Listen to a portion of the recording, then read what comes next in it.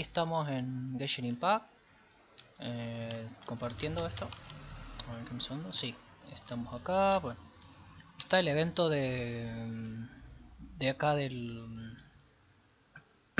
para hacer las bebidas, ¿no? Tenemos que ir haciendo las bebidas y nos va a dar recompensas, ¿no? Las protogemas. Este es un video corto, digamos, no es la gran cosa este video, ¿viste? No es un gameplay como tal. Entonces hacemos por ejemplo esto, luego ponemos por ejemplo, nos dice la misión acá, ¿no? Son 3, ya se han cargado, bueno, llegan otros clientes, en fin. Después de esto nos dice, habla con Eula, nos va a pedir una bebida. No sé qué, acá nos dice, estoy bien, dice.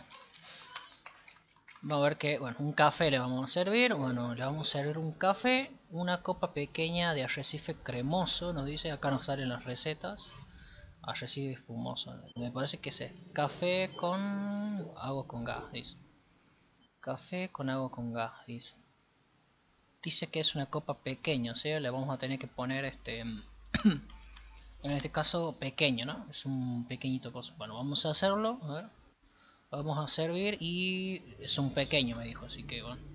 Así quiere, bueno, en fin.